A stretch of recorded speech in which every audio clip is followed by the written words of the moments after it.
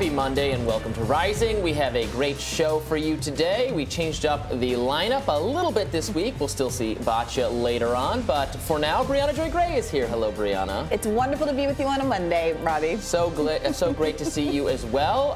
What are we talking about today? I believe our president was in Canada, and so was I. I actually similarly took a trip to Toronto over the weekend to speak, participating in a debate about the regulation of social media, which was a lot of fun. And I guess I inspired President Biden to visit our neighbors to the north as well. Well, I look forward to getting your kind of local man's on-the-ground take on this next story, Robbie.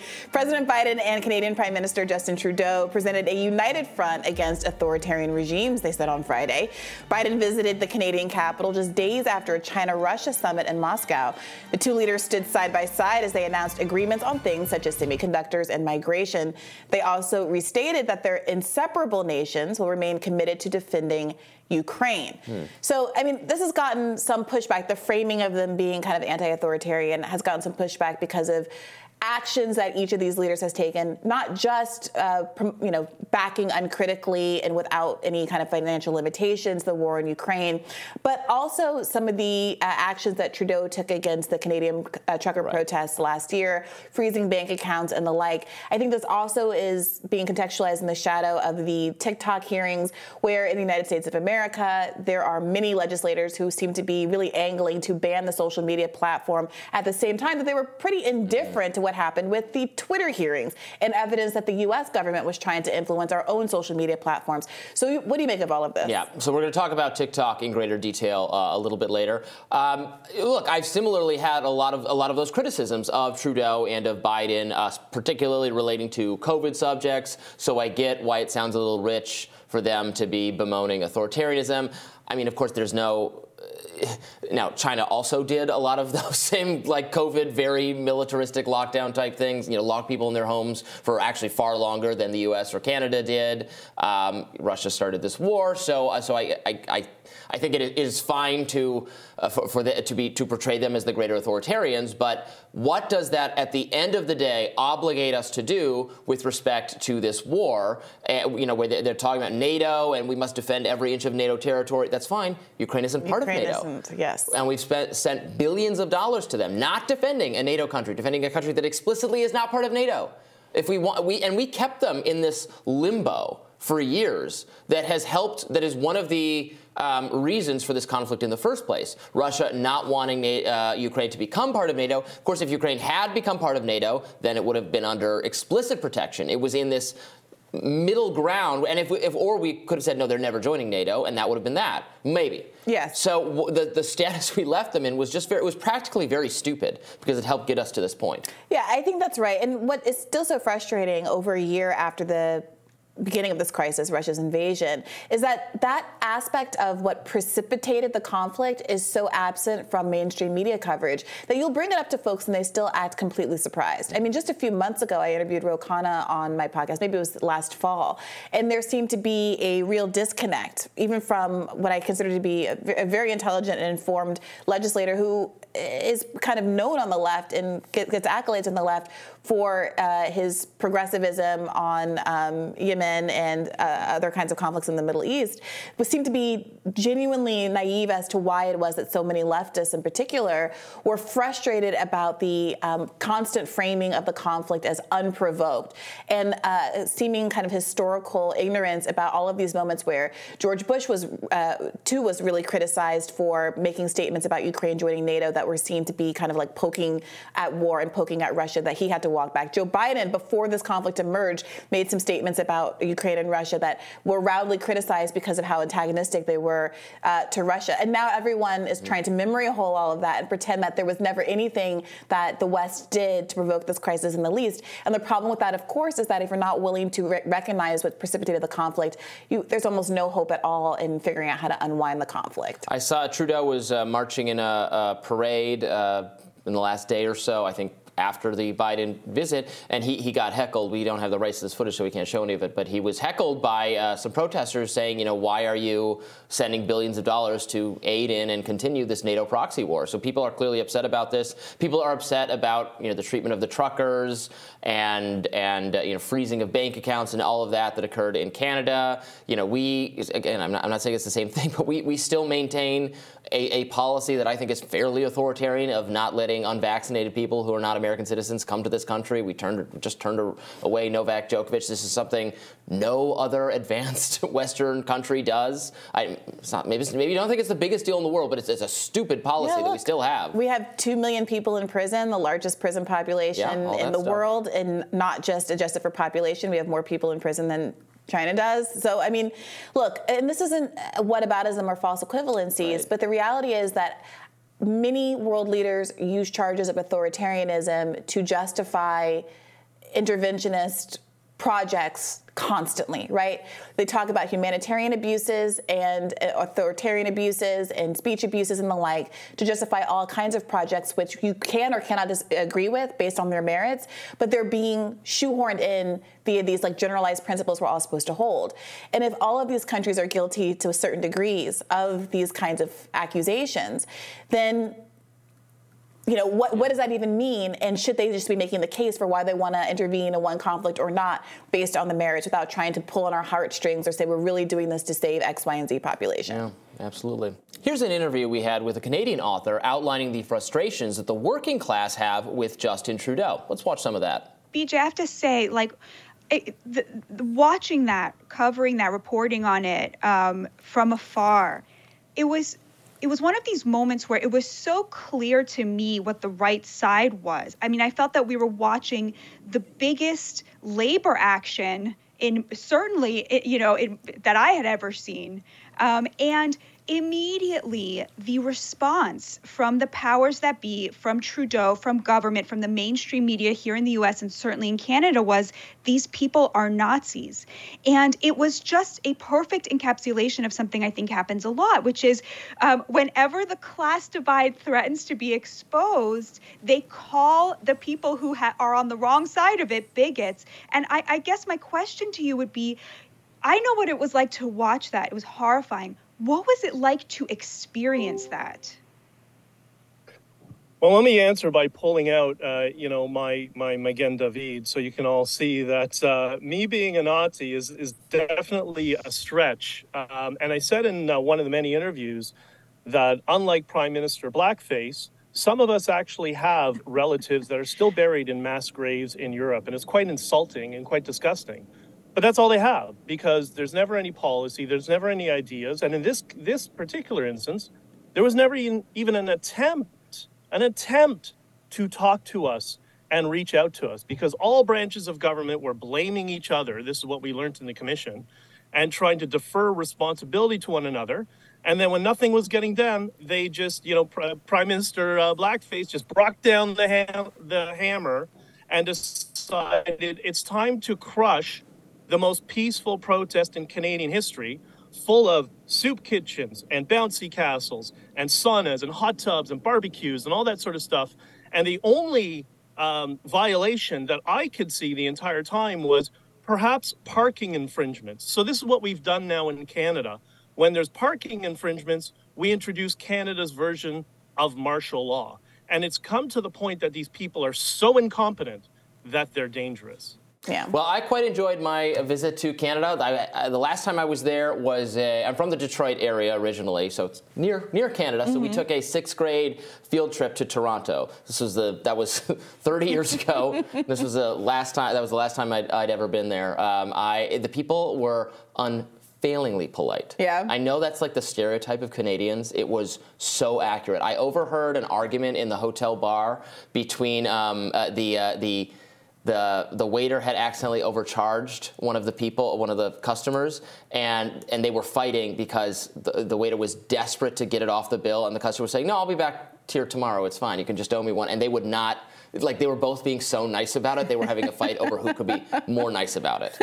That's so funny that you mentioned that, because there was like a viral TikTok going around on Twitter last week. That was crazy. Did you see that where there was like a traffic incident and two guys got out of their cars? They were fighting, kind of wrestling on the ground. They resolved it. There was a clear winner. They shook hands and went back to their cars and just went off. And people were saying this is the most Canadian thing that ever happened. I was also told I had to try I've never heard of this drink before. I don't know if it's a Canadian drink. I don't know if it's an Ontario drink. I have no idea. But it was called a Caesar, which is the name of my dog. So I of course needed to try it. It was basically a Bloody Mary. Okay. Do you have reasons of why they call it? I have no idea. Okay. And Bloody Mary is not my favorite drink, but you liked it in Canada? I received it in the spirit in which it was intended, and I did fit. But what about the speech stuff? Did you resolve the country's social media issues? So we had a debate on whether social media is undermining democracy. It was a team debate. I had Jeff Jarvis was on my team. I don't know if you know who that is. He's a professor. And, well, I don't want to spoil it because it was taped, and I think it comes out later this week. But I was pretty happy about it. Okay, well, we'll all have to stay tuned for that and for the rest of the programming today on Rising. Stick around.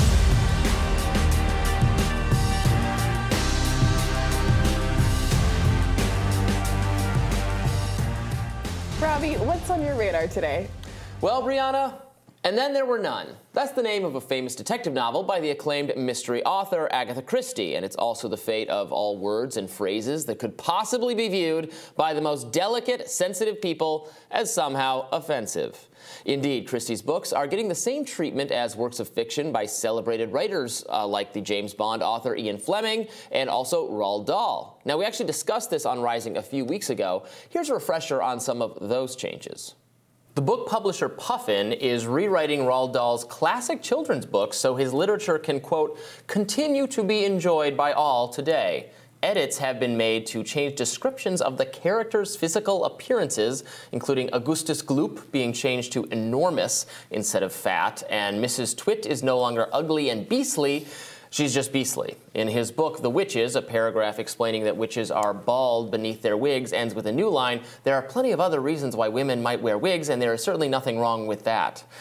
Gender-neutral terms have been added as well. The Oompa Loompas from Charlie and the Chocolate Factory were described as small men. Now they are small people. And the Cloud Men from James and the Giant Peach are now cloud people. Well, now it's happening to Agatha Christie, according to the Daily Mail. And some of these changes are baffling. Christie's publisher, HarperCollins, is removing insults, okay, and also references to ethnicity. Now, some references to ethnicity are insulting. In one passage, a judge is described as having an Indian temper, so that's gone. But in other passages, Christie's merely describing characters' ethnicities, not in a mocking or a racist way, but just in order to give readers a more complete mental picture of the character in question. For instance, in the book Death on the Nile, some characters are described as Nubian. Nubians are an ethnic group in northern Africa, in Egypt. It's not an insult to describe someone like that, nor is it an insult to describe a Jewish character as a Jew, as Christie does in her debut novel, The Mysterious Affair at Styles. A servant character described as black is no longer identified as such, and references to a character's beautiful white teeth, now they're just beautiful teeth, as if describing them as white was reinforcing some racist idea. I think we're reading too much into that. Why are we doing this? Who is demanding that? Who's demanding that great books no longer include any details about characters' appearances or ethnicity? Should we no longer acknowledge someone for being white or African or Indian or Jewish at all? Liberal progressives are currently outraged about Republican attempts to remove LGBT references from books that appear in public school classrooms. Democrats have described a law aimed at doing this in Florida as the Don't Say Gay bill. And I think that law is bad. But publishers sanitizing their bookshelves are doing the same thing. Don't say black, don't say Jew, so on. Readers are not demanding these changes to the extent anyone wants them. It's progressive, liberal sensitivity readers, the publishing industry's glorified DEI consultants. The author, Kat Rosenfeld, described this class of censors thusly.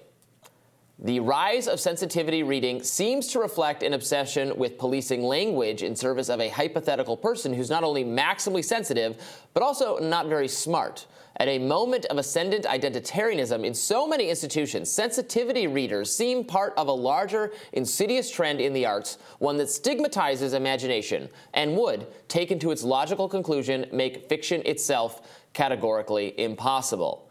And while Christie, Fleming, and Dahl are already published authors, there are so many writers whose work will never see the light of day or will get killed off at some point in the publishing process because a sensitivity reader decrees that they're the wrong sort of person to tell the story.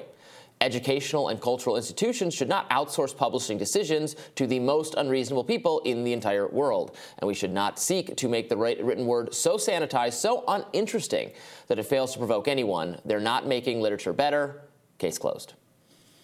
So more of these kinds of changes. And in this case, they were just changing a lot of, not all the time, but mostly they're just changing just descriptions of people. Yeah, I mean, so I first heard about this morning. I saw a tweet from a friend of mine. We used to work together at Current Affairs magazine, a lefty socialist mag. So this is, as far as I've seen, oh, and she was agreeing with you that, yes, that this sanitation shouldn't happen. So this seems like your point is right. Who is asking for this? It doesn't seem like anybody normal across the ideological spectrum really wants this to happen. It does seem to be this kind of DEI pushed within the publishing world, which is, again, this problem that keeps coming up with DEI. It seems to be designed to protect the interest, kind of the legal interest of publishers, businesses, things like that, as opposed to actually trying to get at any sort of equality in the real world or actually protect the interests of employees, which is ostensibly why HR should really be there. Of course it isn't.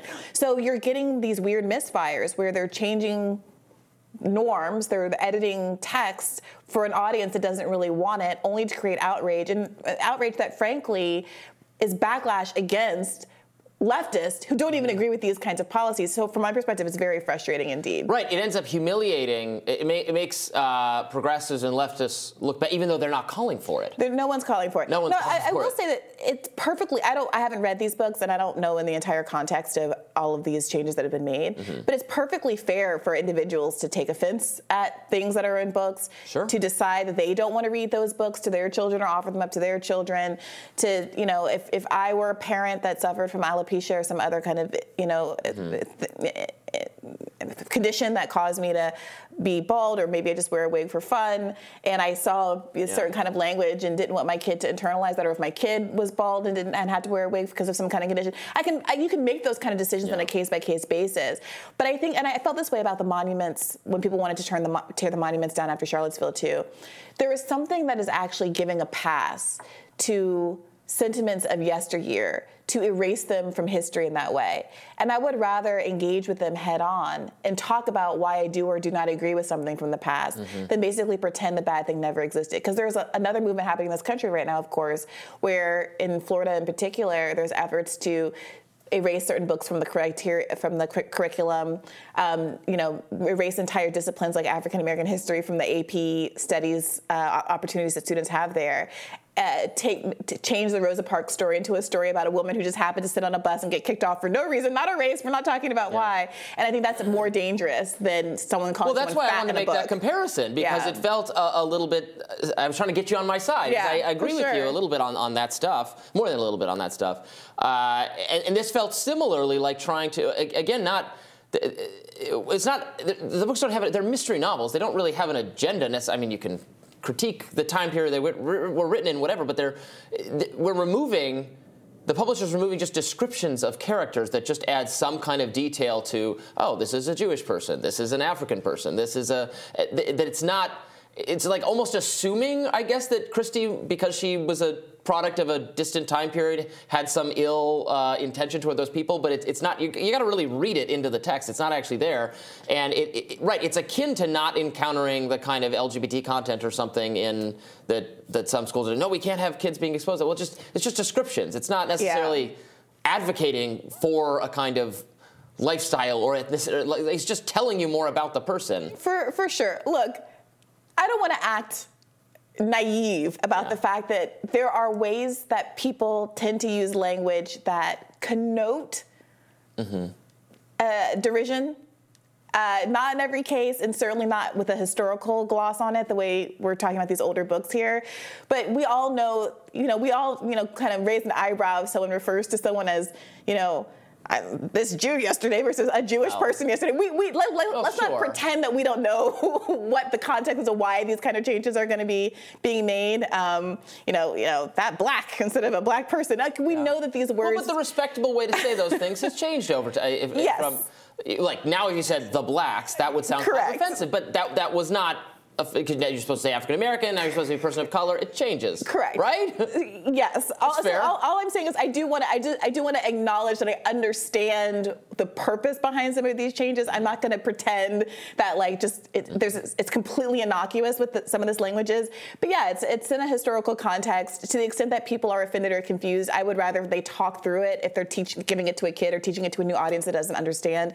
Talk through it. Talk about how language changes. And honestly, I think that's really much more productive because we're all continuing to be in a process of language changing. Language and norms will continue to change. And the more people realize that those changes can happen without damning everyone in the past, I think the more flexible people will be about future language changes that we're in the midst of now. I got to get you into Agatha Christie. She's fantastic. I'm open a big to fan.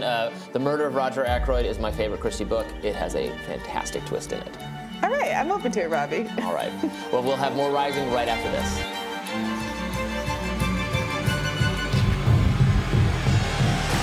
Hundreds of thousands of protesters entered the streets in Israel today in response to Prime Minister Benjamin Netanyahu's plan to overhaul the country's legal system. Striking workers have already caused major disruptions to commerce and shipping. They've called off work after Netanyahu fired his own defense minister because he called for a pause on the plan that would see the prime minister take considerable control over the judiciary, including the ability to appoint judges and overturn rulings. In an interview with Talk TV, Netanyahu assured Piers Morgan that democracy is safe in Israel despite the unrest. Israel is in turmoil at the moment, facing what some fear could turn out to be civil war, fears of a potential third intifada. Is this your biggest challenge right now? It's a very big challenge, but I think that the prospects for Israel are great. I think there is a lot of concern about the democratic judicial reform that we want to move ahead with, but people think that it's going to result in a fissure that I don't think will last, because people will see at the end that Israel was a democracy, is a democracy, and will be even a stronger democracy after this democratic reform. So I think you're right. There's a lot of tension right now, and I wish it wasn't so, but I'm quite confident that we'll get over this difficulty, because you have to reform things that get ossified. And in Israel, what we've had is the ossification of the imbalance between the three branches of government that has to be corrected. The Prime Minister is set to speak about the protests on Israeli television sometime today. Joining us now to weigh in is former Deputy Assistant Secretary of State and partner at Democracy Partners, Joel Rubin. Thanks for joining us. It's great to be with you. Thanks, Robert. Yeah, it's great to have you. Maybe you could start off by telling us more about what these reforms would actually accomplish and why Netanyahu thinks they're so important. Yeah, well, Robbie, reforms is just a false way to describe them. These are not reforms. What these are an attempt to have a judicial coup in Israel to essentially undermine and eliminate the Supreme Court's ability to be a check on the balance of power in Israel's democracy and give fiat to the prime minister. It's important to remember that in Israel, the Knesset, the parliament, that is a body that is also the one that appoints the prime minister who sits in that body. So there's no real executive legislative tension like we have here in the United States. The only check on that executive's power in Israel has been the Supreme Court. And now these proposed changes would allow this current prime minister to appoint more judges and allow the current Knesset, the parliament, to override any decision by the Supreme Court, meaning that it would essentially be one man, one party rule. So we heard Netanyahu describe this as reform, saying that the current system has become ossified. What justification is he using? What is he pointing to argue that some kind of changes need to be made? And can you help us understand a little bit how the various players in Israel are reacting to this? Obviously, there's people protesting in the street. What level of approval do you think Netanyahu has for these kinds of things? And where are the objections coming from? Yeah, Bree, right. This whole idea that it's ossified is concoction. It's just not true. What it is an issue that Benjamin Netanyahu didn't even run on when he was running recently. He ran on other issues related to Israel, and then his coalition came in and wanted to make this the first priority. The opposition is broad, and the opposition is deep, and the opposition is not partisan.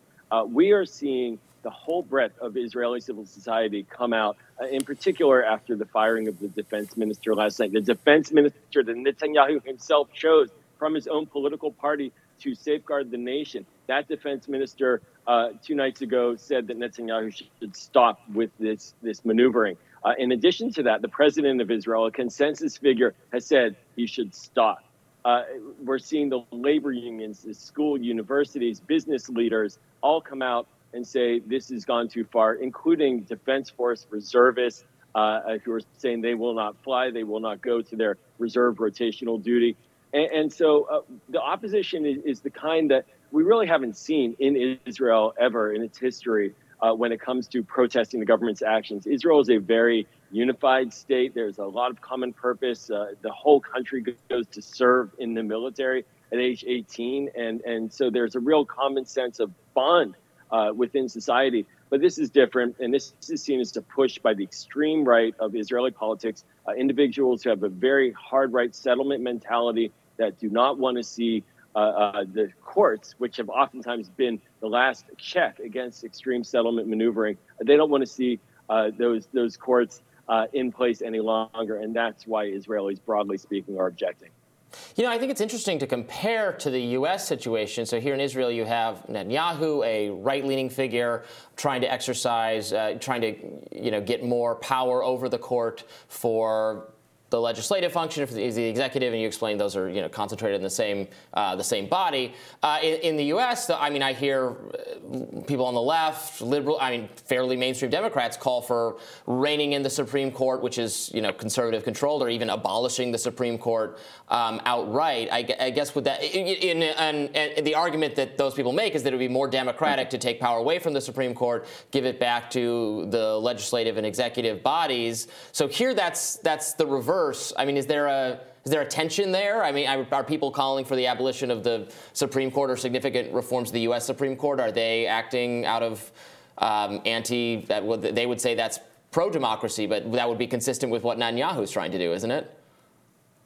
Well, what Netanyahu is trying to do is erode democracy in Israel. Democracy globally is under assault. We're seeing it in Hungary, we saw it in Poland, Brazil, here in the United States, where institutions are continually eroded, institutions that safeguard the rules of law, that provide checks and balances. And so that's what the Netanyahu approach is right now in Israel, is to erode and eliminate essentially a safeguard for Israeli democracy. I have to mention, I think this is very important as well, that Prime Minister Netanyahu is under indictment.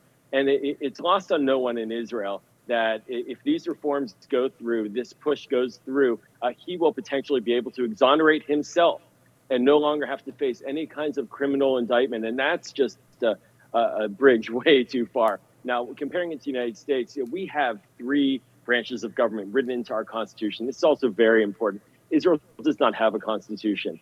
At the founding of the state of Israel, there was a decision made to not write a new constitution. It was an agreement between the founder of the state, David Ben-Gurion, and religious parties that the one constitution would be the Jewish Bible underneath it, but there would be a administrative law built up over decades. So there's no real constitution. The Supreme Court is that bedrock right now, and it's been nonpartisan for decades. And Prime Minister Netanyahu is not following the American tradition. He's actually going opposite the American tradition.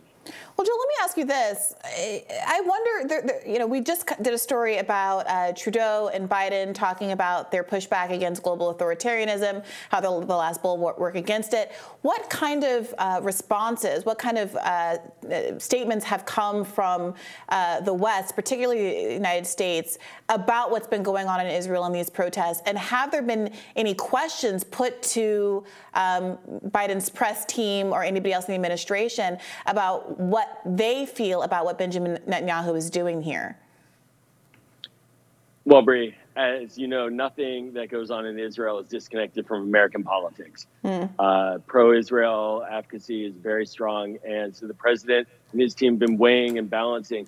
But we're seeing a lot of activity coming from Capitol Hill, calling for the president to get engaged. Last night, the National Security Council spokeswoman made a strong statement, in particular in response to the firing of the Israeli defense minister, who is a direct partner with the United States military. And it's worth reminding folks, and I'm sure people know this, we provide $3 to $4 billion of military aid to Israel directly.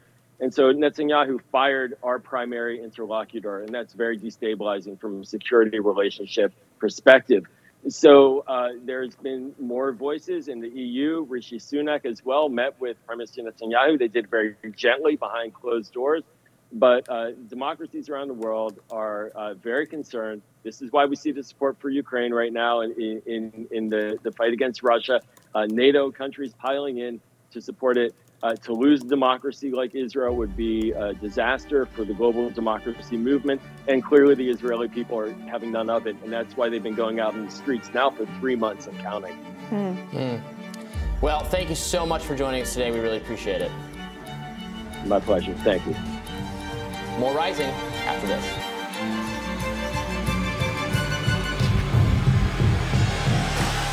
Well, we were, of course, watching the TikTok hearings last week where there was tremendous bipartisan interest in banning the popular app from the U.S., but one congresswoman who does not agree with that approach is Alexandria Ocasio-Cortez, who has sided with lawmakers who actually oppose banning the Chinese app TikTok. She explained why in this video on TikTok.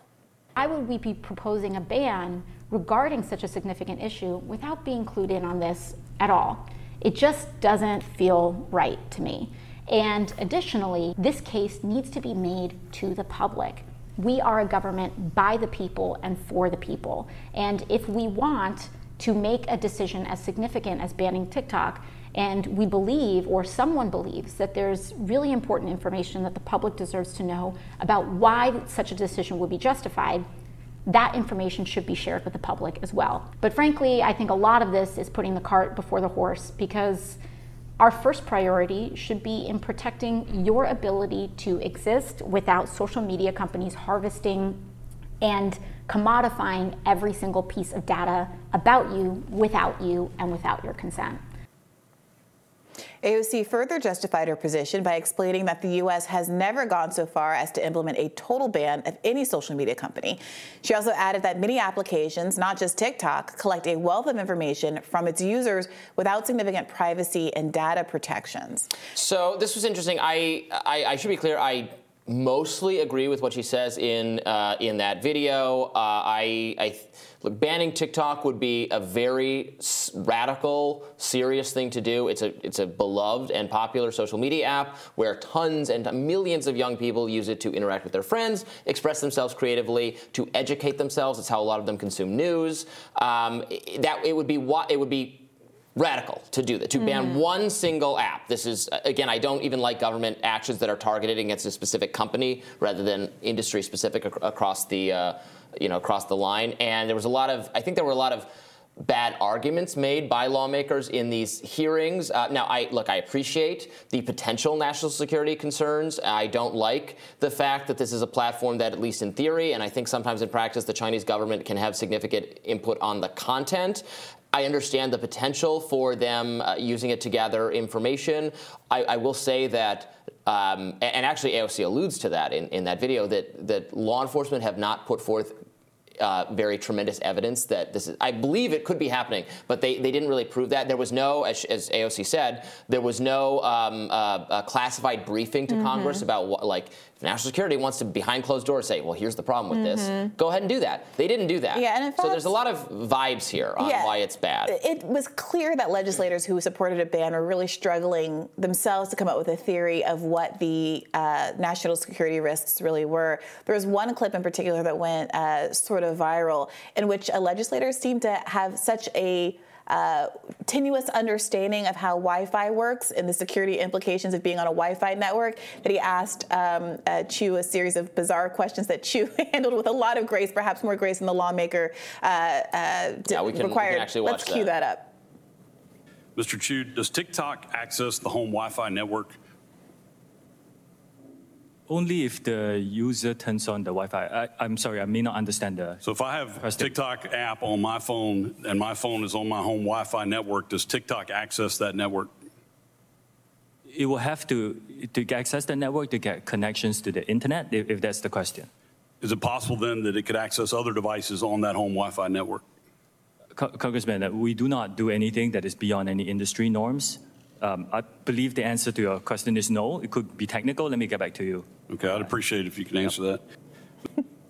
Yeah, that was actually very reminiscent of the hearings from a year or two ago with Zuckerberg and Jack Dorsey and others, where they were being asked questions from people on both sides of the aisle that were just so ignorant of the underlying technology. Yeah, and there were some also that were like, well, in China, TikTok has more educational content. In China, children aren't allowed to use it. Why are you protecting Chinese children when American children aren't being protected? And he's like, these are your laws. You want to have access to this stuff. China has more restrictive laws about what people can see. If 100%. You want that, you guys can do that. Yeah, they were saying, some people will make this argument that, well, in China, they don't allow kids access to this material. Well, that's because they don't allow kids access to criticism of the Chinese government. They don't allow them access to information about Tiananmen Square. They don't have a First Amendment, and they have a highly restricted Is it authoritarian, society. or do you think it's good to protect children from X, Y, and Z content? Right. And why are you trying to ask you're concerned about the influence of the CCP, but now you want the CCP ostensibly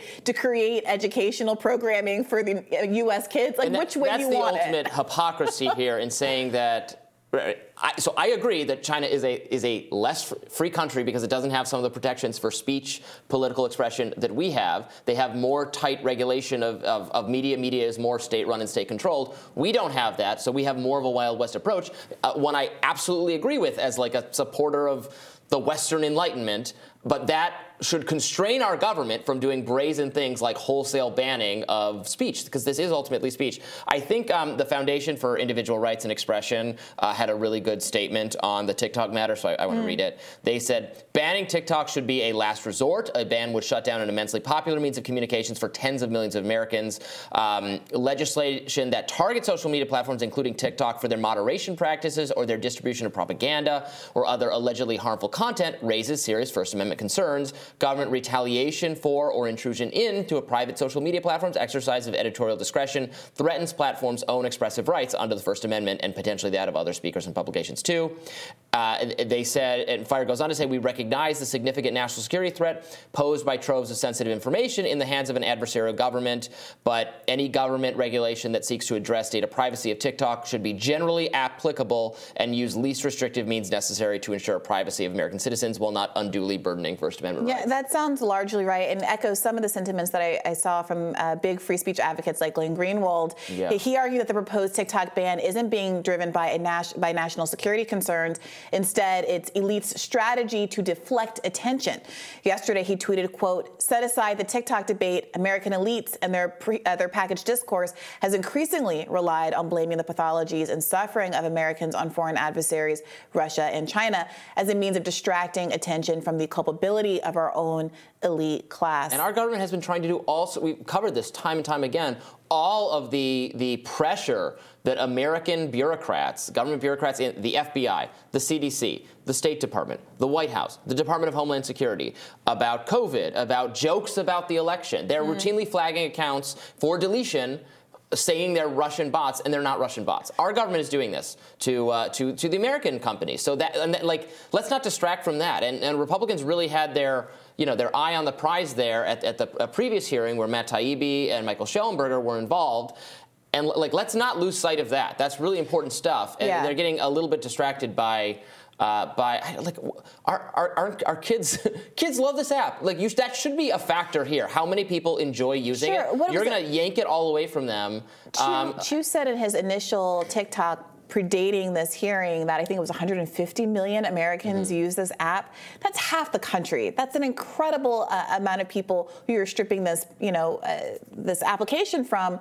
That is going to have political consequences, and it was, I think, kind of smart of Chu to foreground that and say, "This is, it's not me taking this from you; it's your own government." And are there going to be political consequences from the people who hope to do this? It's very infantilizing. It's very, I really oppose efforts to treat kids as pathetic and helpless and children until they're age 25 or prevent them from entering the workforce forever. We clash over some of those child labor laws. But this is a little bit doing that same thing. They're supposed to be making college admission essays and figuring out the rest of their lives at 16, and you're saying they don't have the emotional maturity or their brain development or whatever to use TikTok? Doesn't make any sense to me. It does feel a lot like, in a lot of these debates, people who are trying to control school curricula, people who are trying to control what's on TikTok, people who both are mad at the CCP for authoritarianism, but also mad that the CCP doesn't limit content for U.S. kids and make them smarter and give them the good educational content that apparently they're getting in China.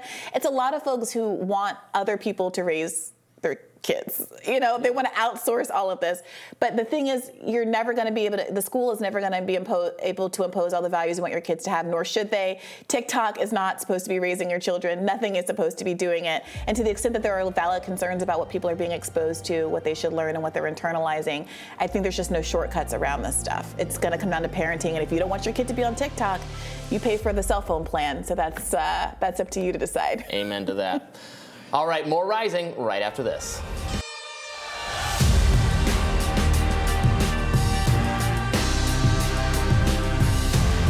Podcaster Joe Rogan gave his take on the impending arrest of Donald Trump in last Wednesday's episode of The Joe Rogan Experience.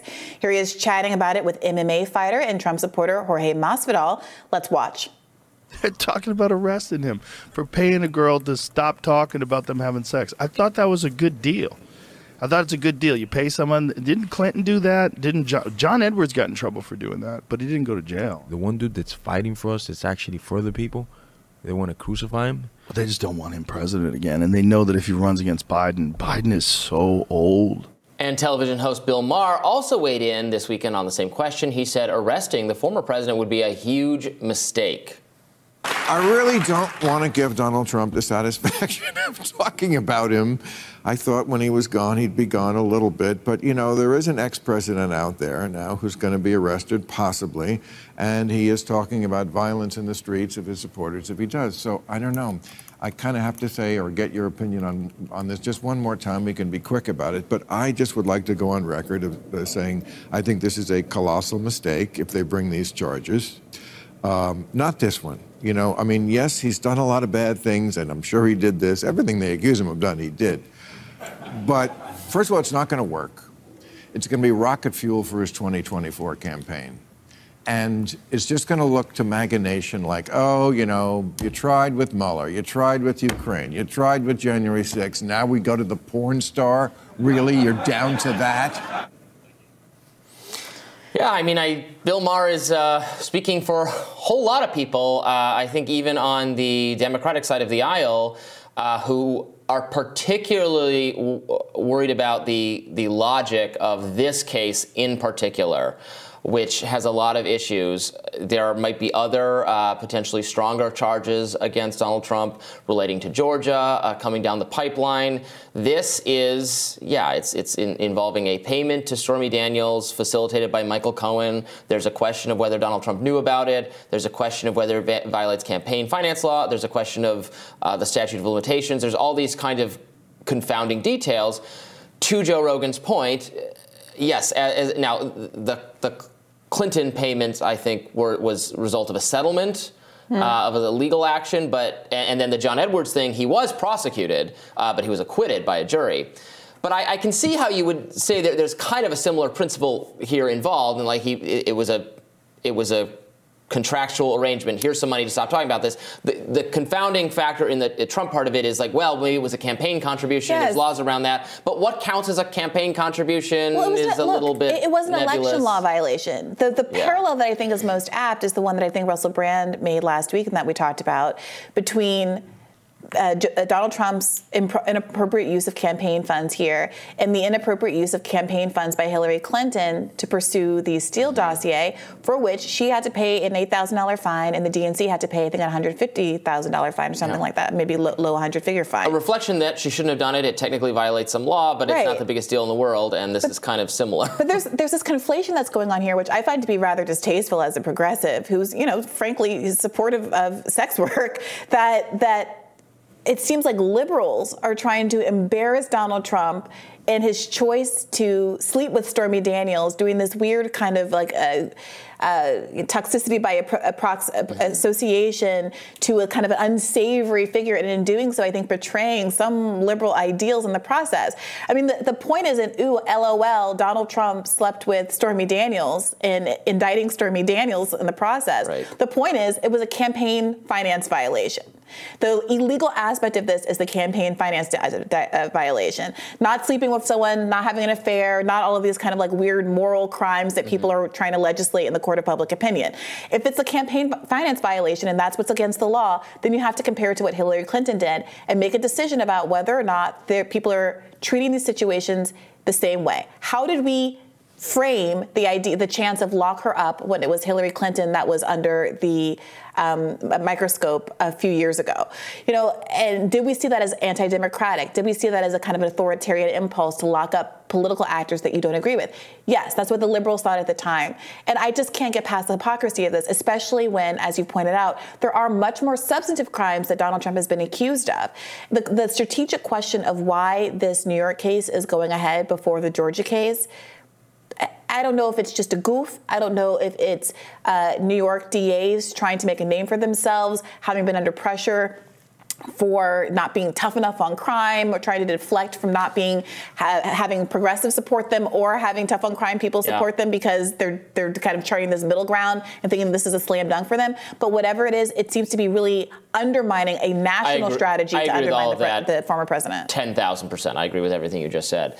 Then the question becomes, does this, to Bill Maher's point, is this going to help Trump? I don't, obviously not in the general, but is this giving putting more force, more energy behind his attempts to win the nomination again? There was some reporting. I think there was a piece in, I believe it was Politico over the weekend about Ron DeSantis maybe stalling a little bit, losing some momentum. There's a perception, I think, even among people who are rooting for DeSantis, that how he handled this was not correct, that he should have been more defiantly. We would never, we wouldn't cooperate with what the Manhattan DA is doing. We wouldn't send Trump, we wouldn't grab him, put him on a plane and send him to New York if it came to that. That he was a bit more dismissive of it and referenced the hush money payment to porn star several times, and that wasn't good enough. There's a now I don't know that's correct. This was Politico's framing of it. I think there's a lot of people in the mainstream media who obviously lust for Trump to be the nominee again because for a lot of news websites, journalistic outlets, not our show, but others, the audience, what remains of the audience craves Trump-related content, craves resistance porn, and wants him to be the nominee because it'll be good for their ratings or be better for their ratings. They're lost without him. Kill you. What would I do without you? The Joker-Batman dynamic. Yeah. So they don't want DeSantis. So they're going to cast his chance to get this nomination as the whole way through as less likely than it probably is, in my view. But that does not mean it's necessarily wrong. And I'm coming off as very high on DeSantis' chances. I want to be clear. I think DeSantis can defeat Trump for the nomination. I do not think it will be easy. I don't think it will be a sure thing. I think it will be a brutal battle to the end. I think anything's possible. I really do think not having seen the two of them on a debate stage together is a big what if. I think that so many people have failed to overcome Donald Trump from the Republican Party that my odds, if I were a betting woman, I would just have to bet on Trump because that's what history has told us. There was a new poll out, however, yesterday about what the head-to-head would look like between DeSantis and Trump in Iowa, in which DeSantis is actually ahead. And most of the polls that I've seen so far do have Trump still squarely ahead of DeSantis. But in this poll, 45% of Iowa respondents said they would vote for DeSantis, over 37% who said they'd cast their vote for Trump. And that's an interesting reversal of trends that we've seen so far that does make me put an eyebrow up.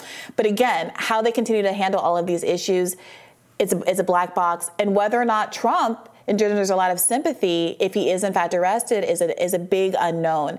I observed that a lot of folks who are kind of over electoral politics on the left and aren't that interested in Marianne Williamson's campaign, when The View started to go after Marianne Williamson, were suddenly very angry and tweeting, well, I'm going to just passive-aggressively support her campaign or throw her a few bucks because we don't like the framing of this. It's so unfair. Why are you coming after the left in this way?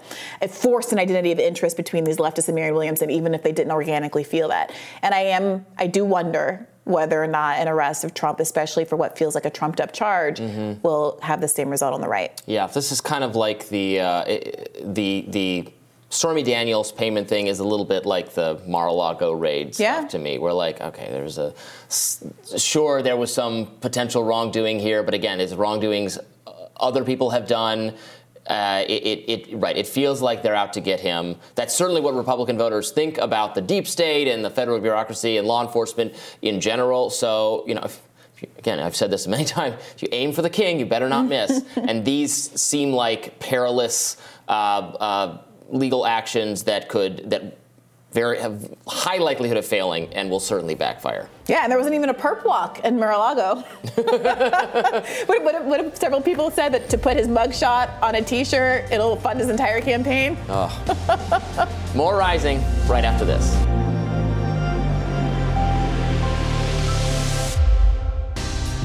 Twitter's valuation has sunk to $20 billion. That's down from $44 billion since Elon Musk acquired the site.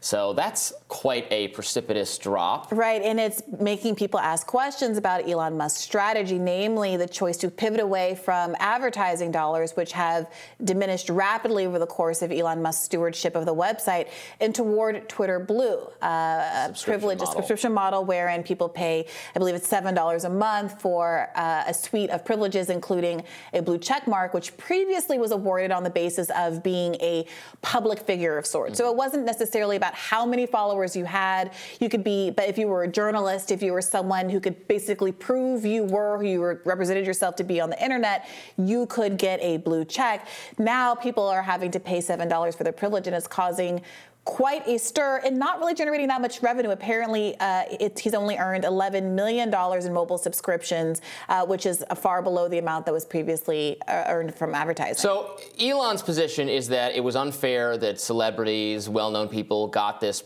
perk that other people didn't. Now, if you want it, you have to pay for it.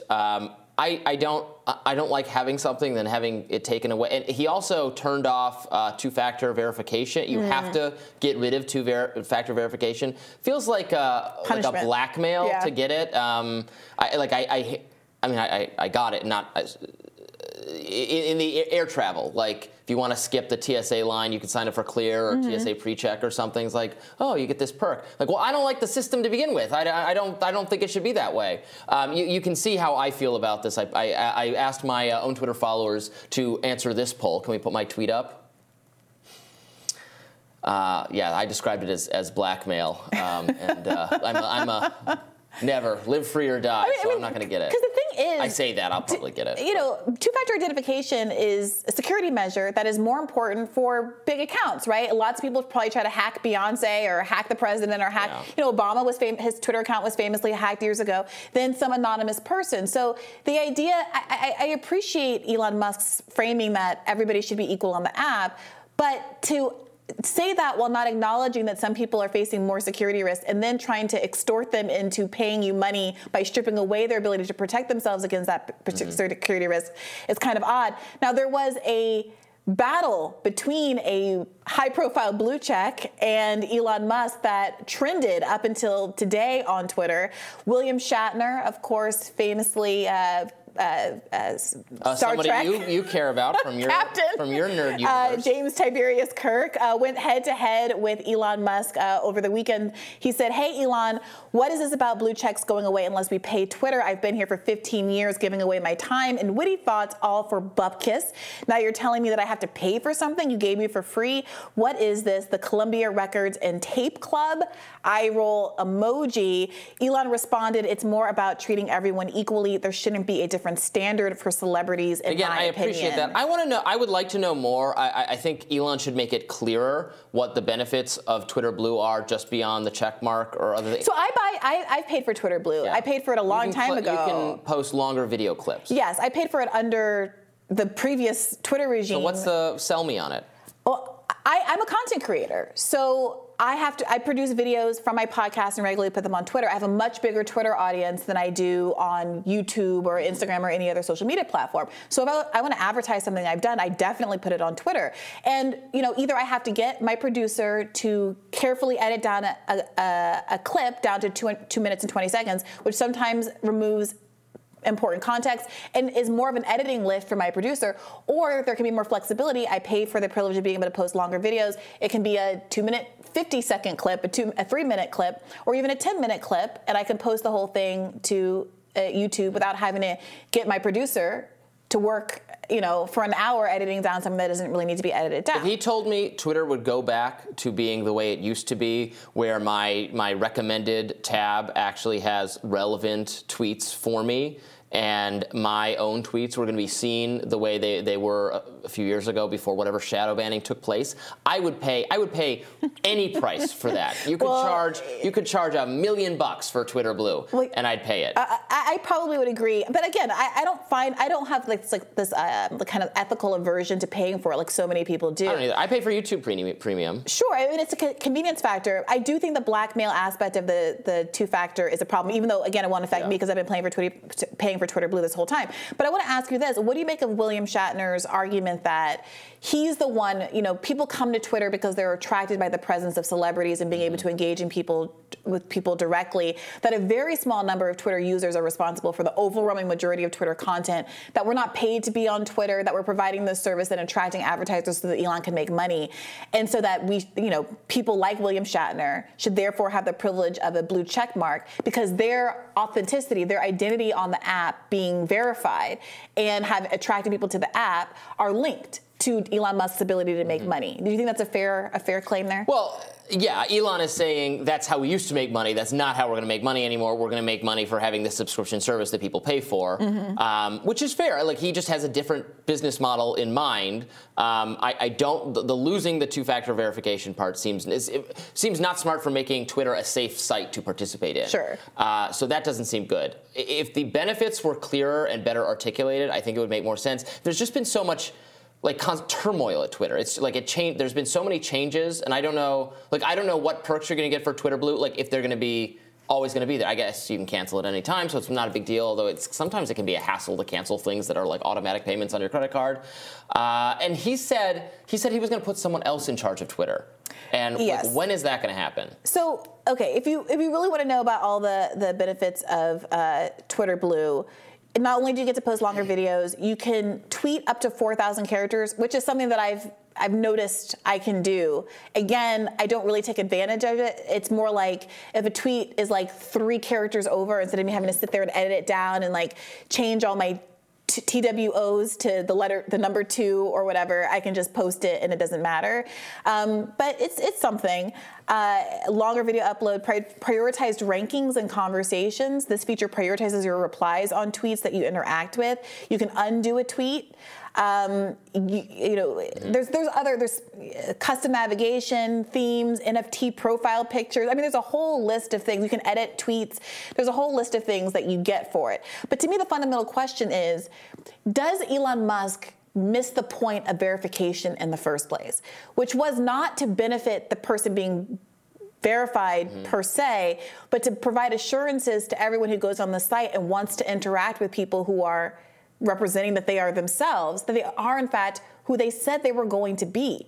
And it's ironic for a lot of folks, because remember when Elon Musk first got on the app, a bunch of people, he got rid of, he said he was going to get rid of verification.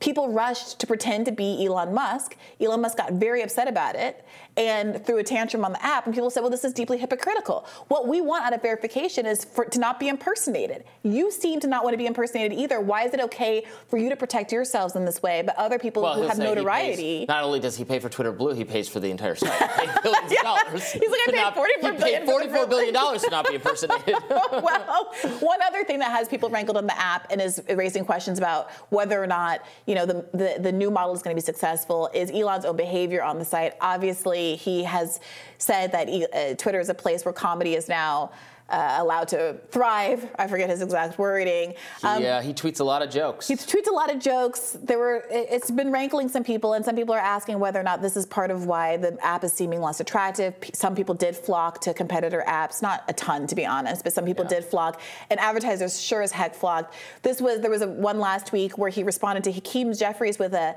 "that's what she said" joke. That trended because it was a very poor execution of a very easy joke to make, a joke that was already pretty puerile, juvenile, a low bar to begin with, but seemed to have no real relationship to Hakeem Jeffries' original statement.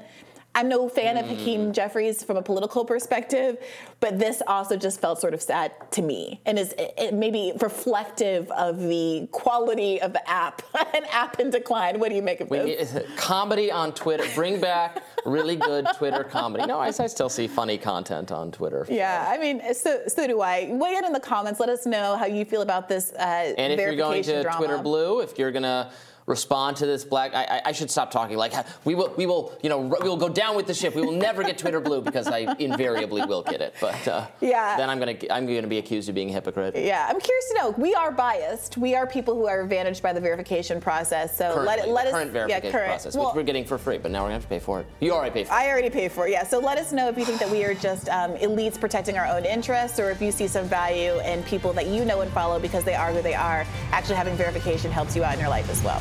More Rising after this.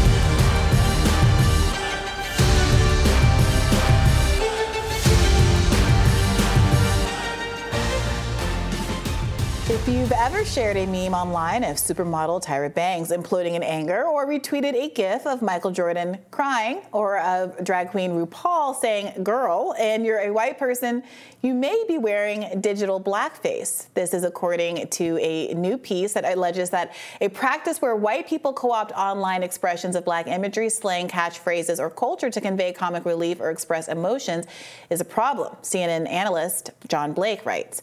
Culture critic Lauren Michelle Jackson defines digital blackface as displays of emotion stereotyped as excessive, so happy, so sassy, so ghetto, so loud, etc. Blake says that digital blackface is wrong because it's a modern-day repackaging of minstrel shows, a racist form of entertainment popular in the 19th century when white actors darkened their faces with burnt cork, entertained audiences by, quote, playing black characters as bumbling, happy-go-lucky simpletons. What are your feelings on digital black? Is it truly not, you're not supposed to share a meme with a black person in it? Look, so I think, one, there are many different kinds of memes. Some that are just black people doing things that have nothing to do with like blackness or stereotype or any kind of black culture references per se. I think the Tyra Banks clip that goes, that people use a lot is her dressing down one of the contestants on America's Next Top Model. I was rooting for you. We were all rooting for you. That has nothing to do with her being black. Yeah. She's kind of a tyrant, but that has nothing to do with her being black. So I wouldn't put that in the category. Look, I object to the framing of it as digital blackface, which I do think makes it seem equivalent to minstrel shows in a way that I don't think is appropriate. Yeah, they're saying if you're white, this is in the CNN op-ed, this is one of the most insidious forms of contemporary racism. Yeah, I think we've gotten society to a pretty acceptable place. But here's the problem. Most insidious racism people who frame issues like that in a way that's like, well, if you agree that this is at all a problem, it's the worst problem that ever struck America, it undermines your own argument. This person is saying it's a very... Right, and I'm saying that I disagree with that, because I really want to make that clear, because I do think that there are aspects of this that are wrong, but I really want to be clear. It makes the argument seem absurd if you frame it as this is like, equivalent to a mass genocide or whatever, if you think that this is not a problem. I also want to be clear that not all gifts are created equal, and that some of them have nothing to do with race. They're just black people. They happen to be black. Now, I do think that sometimes people should ask themselves, if I wouldn't type out girl, like if I wouldn't actually just write that to you, like if you wouldn't say girlfriend in a text message to me, but you would like tweet it out in the form of a GIF, what is that gap? I don't tweet like that. I'm not your sassy gay friend. Right, but just ask yourself that question. Like, what is the gap between what I would be personally comfortable saying in my real life and what I'm comfortable tweeting out? And if there is a gap there, and if there is some dissonance there, I think it's worth investigating why. I know of people, I have friends who do this. They'll use they're not black, but they'll use black thumbs up emojis and stuff. You can change the color of the... Why? Yeah, I'm just asking why. I'm not projecting anything or telling anybody. I'm just curious. The default is yellow. I remember being racist when there were not enough options. That's what I'm saying. The default is yellow. So someone made an affirmative choice to say, I'm going to switch this from yellow and not to it matching my actual hand color, but just a black hand color. What if the default was no longer yellow and they just gave you a random color? Oh, I don't know. They can't randomize. color on everybody's phone. But if it were truly random and it was defaulting to something, I completely understand. But it's not defaulting to anything. Some people are making those kinds of choices. And I also think this article makes a mistake in conflating. There are some GIFs that are not a problem because of who is using the GIF, but because sometimes we have GIFified things that are real tragedies. So these GIFs become really decontextualized, and we forget, like, the hide your wife, hide your kids.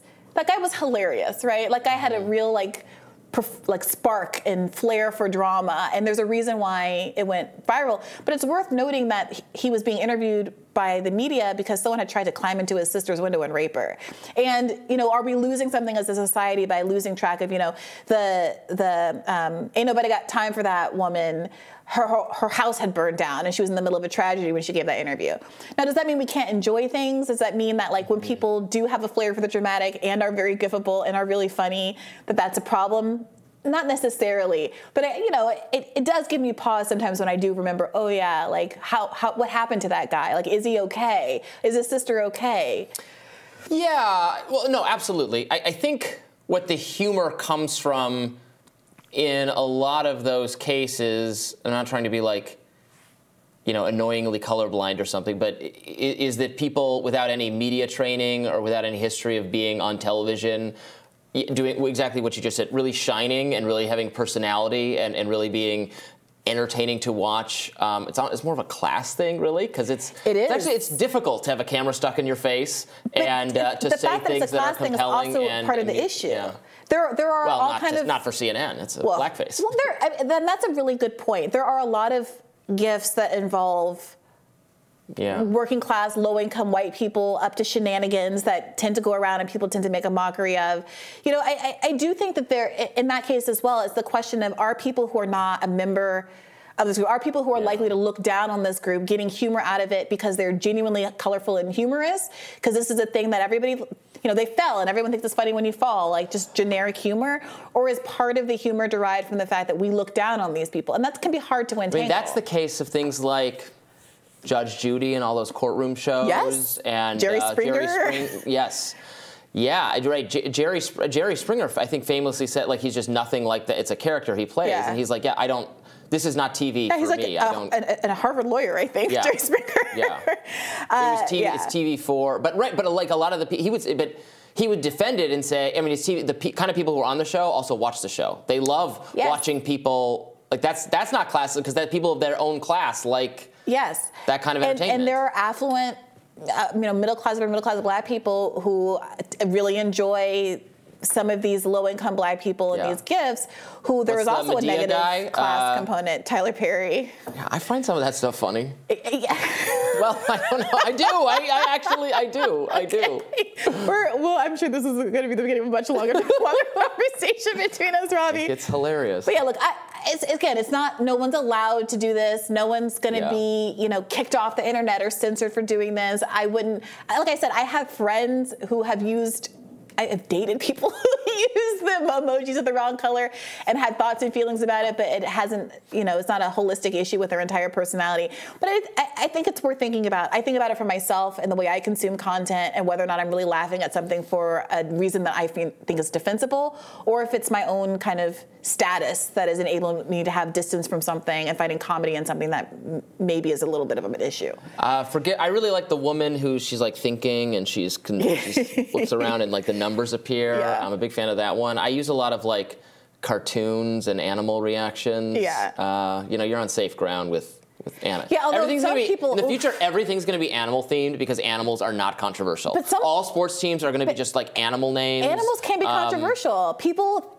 you'll do a funny video of like telling your dog they're going to get a treat and they don't give a treat and they're like, that's animal abuse. Oh, God. Everything's animal abuse. If you, withhold anything from your pet for a second, if your pet like trips and falls and like pratfalls and like hurts itself a little bit, it's like, oh my God, you're enjoying the pain of an animal.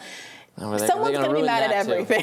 Somebody on the internet is always mad. Well, tell us your favorite GIFs in the comments. It's okay if there's some black people represented among them. We'll just bring the humor. And tomorrow on Rising, Paris is burning. No, really, we'll have journalists on to discuss the turmoil facing Macron. Be sure to like, share, and subscribe so you never miss any content. And for those of you who prefer to listen while you're on the move, we are now available anywhere you listen to podcasts in podcast form.